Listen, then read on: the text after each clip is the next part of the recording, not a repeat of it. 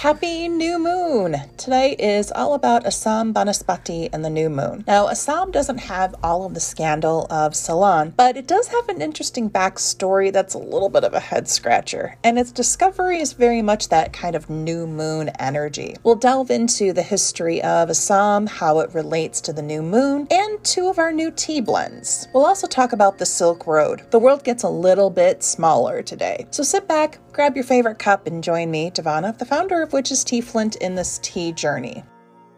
Assam is a black tea that was discovered in India. We talked in an earlier podcast about the Tea Horse Road, but that wasn't the only way that tea traveled across China. China was also known for their silk as well as the tea. Now, the Tea Horse Road had over 1,300 years of history and spanned about 2,500 miles, roughly 4,000 kilometers. The Silk Road, however, is 6 times that length of the Tea Horse Road, with roughly 7,000 miles depending on how you measure it. The Tea Horse Road was also called the Southern Silk Road, so the Tea Horse Road is only a small portion of the ways that tea got across the continent. So here we have China just rolling in prosperity because of their transcontinental trade routes, sharing the wealth, sharing tea, keeping people stocked in silk, doing all kinds of nice things for people. Not a single nefarious ploy in the entire part of their trading. They were genuinely good people.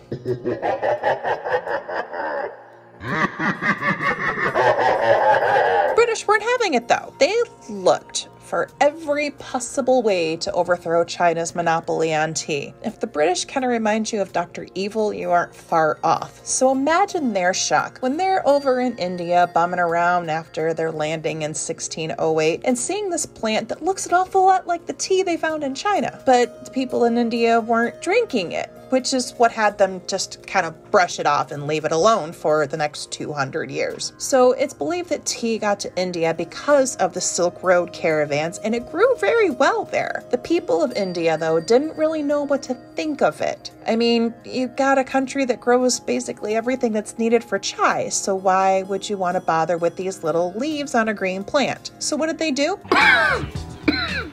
Well, they smoked it. No, seriously, they smoked it. They added it to smoking blends, they added it to food, but they weren't drinking it. So here we are, 200 years later, the mid-1800s roll around. The British have imperialized India and held India till 1947. And during that time, they worked really hard to turn a profit with the tea in India, but it wasn't until around 1830, 1850, depending on which legend you listen to, that another Scottish botanist came along. So he gets samples of these plant and he takes it back and starts looking it over, trying to figure out what it is. Takes him like 14 years to figure out what this is. Part of the reason is because the tea that grows in India is the leaves are a little bit thicker than what you find in China, so the leaf didn't feel the way the Camellia sinensis normally feels. Didn't smell the same way. It looked different. The leaf was a different size. It was thicker. So like 14 years later, he finally figures out what in the world they're looking at,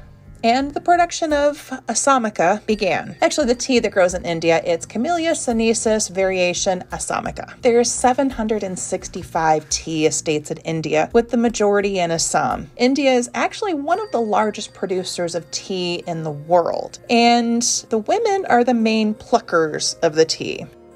Another interesting fact about the tea, Assam is farmed on the Assam Banaspati estate in India. Let me tell you about the growing conditions for Assam. It's kind of monsoon-like, about 150 feet below sea level. Assam is one of those teas that can grow here in the US, would probably do really well in the bayou of Louisiana. So it all starts with the Camellia sinensis tree, but how we get the variations is dependent upon the soil, the climate, the air quality, the elevation, the growing season, when it's picked. For instance, let's go back to Louisiana. I'm a New Orleans girl, so a lot of stuff is going to be referred back to Louisiana. It gets pretty hot and muggy about 90% of the year, which is exactly the temperature that Assam needs. The only thing that would keep this from doing really well in Florida is the salt content in the air. If you've noticed, the air feels a little bit different when you're in Louisiana than what it does in Florida. The humidity is a little bit different. The salt content in the air is a little bit different. So there's a little bit too much salt in the air for this variation to survive well. Not saying that tea wouldn't survive very well in Florida, because there are tea plants that are growing just fine and a nice production that's happening there. But this particular one, if we were to take the exact same plant in India and transplant it over into Louisiana, you'd get a pretty close to the same variation. Assam is a tea that loves heat and it loves rain, but it also needs to be the right quantity. So too much of a good thing can destroy an entire year's crop. The whole damn year. Now, all tea varieties are rich in antioxidants, which is important because the antioxidants protect us from all the stuff that we put in our body and the stuff that we ingest, pollution from the cars and exhaust like Back to the Bricks that we have here in the Flint area. This tea can actually help your body recover from choking down all that exhaust. So, New York subway, city life, the smoking manholes in Detroit, Big Three auto pollution. This one can actually help you recover from that. It helps renew and refresh our immune system. Of course, like some other teas, it helps boost our gut health and our ability to detox the crud that we encounter every day. Hot tea is definitely best. It can combat runny noses, stuffy noses, and help body aches and help reduce stress. Assam is also very high in caffeine, with about 80 to 160 milligrams per 6 ounces. So if you're caffeine sensitive, you could still drink this, but you probably want to do half a teaspoon or even less, or just do a really major dilute in water. Like we talked about in our previous podcast, normal dose of tea, that's usually about what they call a teaspoon, not the big gigantic spoon that we go and grab like when we're kids and want to have ice cream and want to have everything with the big old gigantic spoons. Those are serving spoons. A teaspoon is much smaller, but not the smallness of like when we're cooking. Completely different measurement. I know, it's really confusing. Go grab a normal spoon. I mean, even like dollar store kind of spoons. Grab one of those, fill that up. That's exactly the size of tea that you're going to need. And if you were to brew this in a coffee pot and we're caffeine sensitive, just make sure, like I said, you add some more water. Diluting this to make it the weakest color you can imagine will probably make it a little bit safer if you're caffeine sensitive. Now, if you just can't have caffeine at all, I would probably recommend sticking with the herbal varieties. You can also sweeten it up a little bit, adding like honey. If it's local honey, will help you with seasonal allergies. You can also add sugar, stevia, monk fruit. It'll definitely take some of the harshness away if you've made a real strong cup. Also, if you are a third shifter, I would definitely not take this before bed, maybe before a shift, because it's going to keep you up painting the house if you don't. Assam is a favorite for a number of reasons. Like we said, it's full of antioxidants, and despite its high caffeine content, it's really good for relieving tension and nerves. Seems like a total oxymoron there, but it actually does help. This cup can totally calm you down. It also promotes strong oral health, which helps you to reduce cavities, strengthen your teeth so you don't have your teeth falling out later on in life and needing dentures any sooner than what you should. And it helps with your all-over bone health, so osteoporosis, big on. Assam is also one of the teas recommended for helping decrease the risk of Alzheimer's. In 2015, a study was done on Alzheimer's in India, and it was found that India had fewer cases of Alzheimer's in the entire world. It's since had a reemergence, so I'm wondering if maybe the modern world has made people forget about their natural wonder in Assam. Like seriously, drink Assam tea. It's a cell booster, so take that as it will. If you're healing, this tea is definitely a good one for you. And if you still aren't convinced, Assam contains a high amount of B1, which encourages your body to use carbs wisely and offload what's excess so that you can increase your circulation. Skip all the weird diet pills, skip the wine when you carb load, and drink Assam. Gonna be really good for you. So if we think about it, this tea's only been around maybe 170 years. It's still pretty new. And because it is still fairly new when you think about it, it has that new moon energy. It has potential and promise and possibility. It reminds me a lot of the Fool card in tarot. It's got so much potential energy wrapped up in it that I can't think of any better brew to use for manifesting. Remember that water does have memory. The right kind of water is key.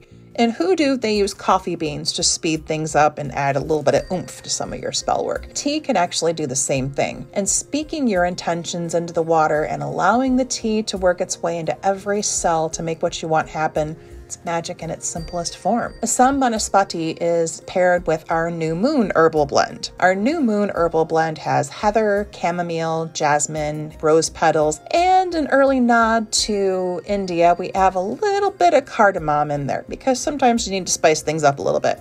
Heather is an amazing plant for detoxing. The flowers, the stems, the leaves, they all work to clear out the kidneys and help with urinary tract infections. It also helps you cough up the crud and provide some relief from arthritis. Now let's talk about the magic of heather. Heather is considered the third vowel of the Ogham alphabet and represents summer solstice. Ogham is the early medieval alphabet used to write the early Irish language. So all those words that we can't ever seem to pronounce correctly in Irish spelling, like Siobhan and Kaylee. This is the reason. This alphabet right here. Heather is called the flower of passion, and its energies are pure and raw. It's the kind of stuff that romance novels are made from, but it's also a symbol of love with sacrifice. The idea of having to let go of something that you have a hard time recondoing for this great and powerful love, that's the energy of heather. Heather is also good for luck, for love, for protection, and for water magic. So if you're needing to bring on the rain, you can use heather for that. All very new moon energies also. In the language of flowers, heather is for admiration when you use the right color, which is the pinky red kind of color. Finally,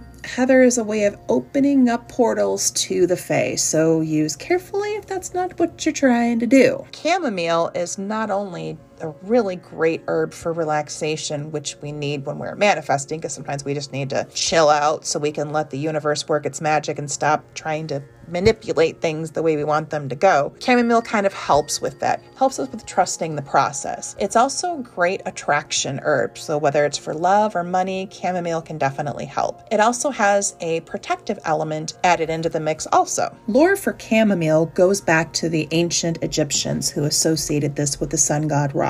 It was also a favorite with the Vikings, the Romans, and the Greeks, and they would often plant chamomile near a plant that had a failure to thrive and just wasn't doing so hot. They would put the chamomile next to that plant. Next thing you know, both plants are doing very well. So it has this way of rejuvenation. Chamomile is also a good plant to ward off psychic attacks and hexes. It's good for money attraction as well as gambler's luck, and it's a good one for meditation, and we also know it's great for calming you. Jasmine, we talked about a couple of weeks ago, has all kinds of lunar energy, which means it not only works on the full moon, but it works on every moon phase. So every moon phase has a certain energy that's attached to it. No matter what you're trying to do, you can use jasmine to work in your favor. The new moon energy is about attracting the energy we want. There's a theme here. Tons of magic in these herbs. Jasmine is a favorite of mine because it's sacred to Ganesh. Ganesh opens the roads. We need open roads to be able to embark on new adventures, new moon stuff there. Jasmine's also called Queen of the Night or Moonlight Flower. It attracts love and can attract money and prosperity. Medicinally, jasmine can relieve stress, anxiety, and depression. And it can also help relieve stomach cramps and indigestion. Rose petals, like I said, I use a lot of rose petals just because roses are so multi-purpose. But by speaking what you want into what you're making, it adds a little bit extra to it. So rose petals add another protective element, and they give the tea a little kiss for luck.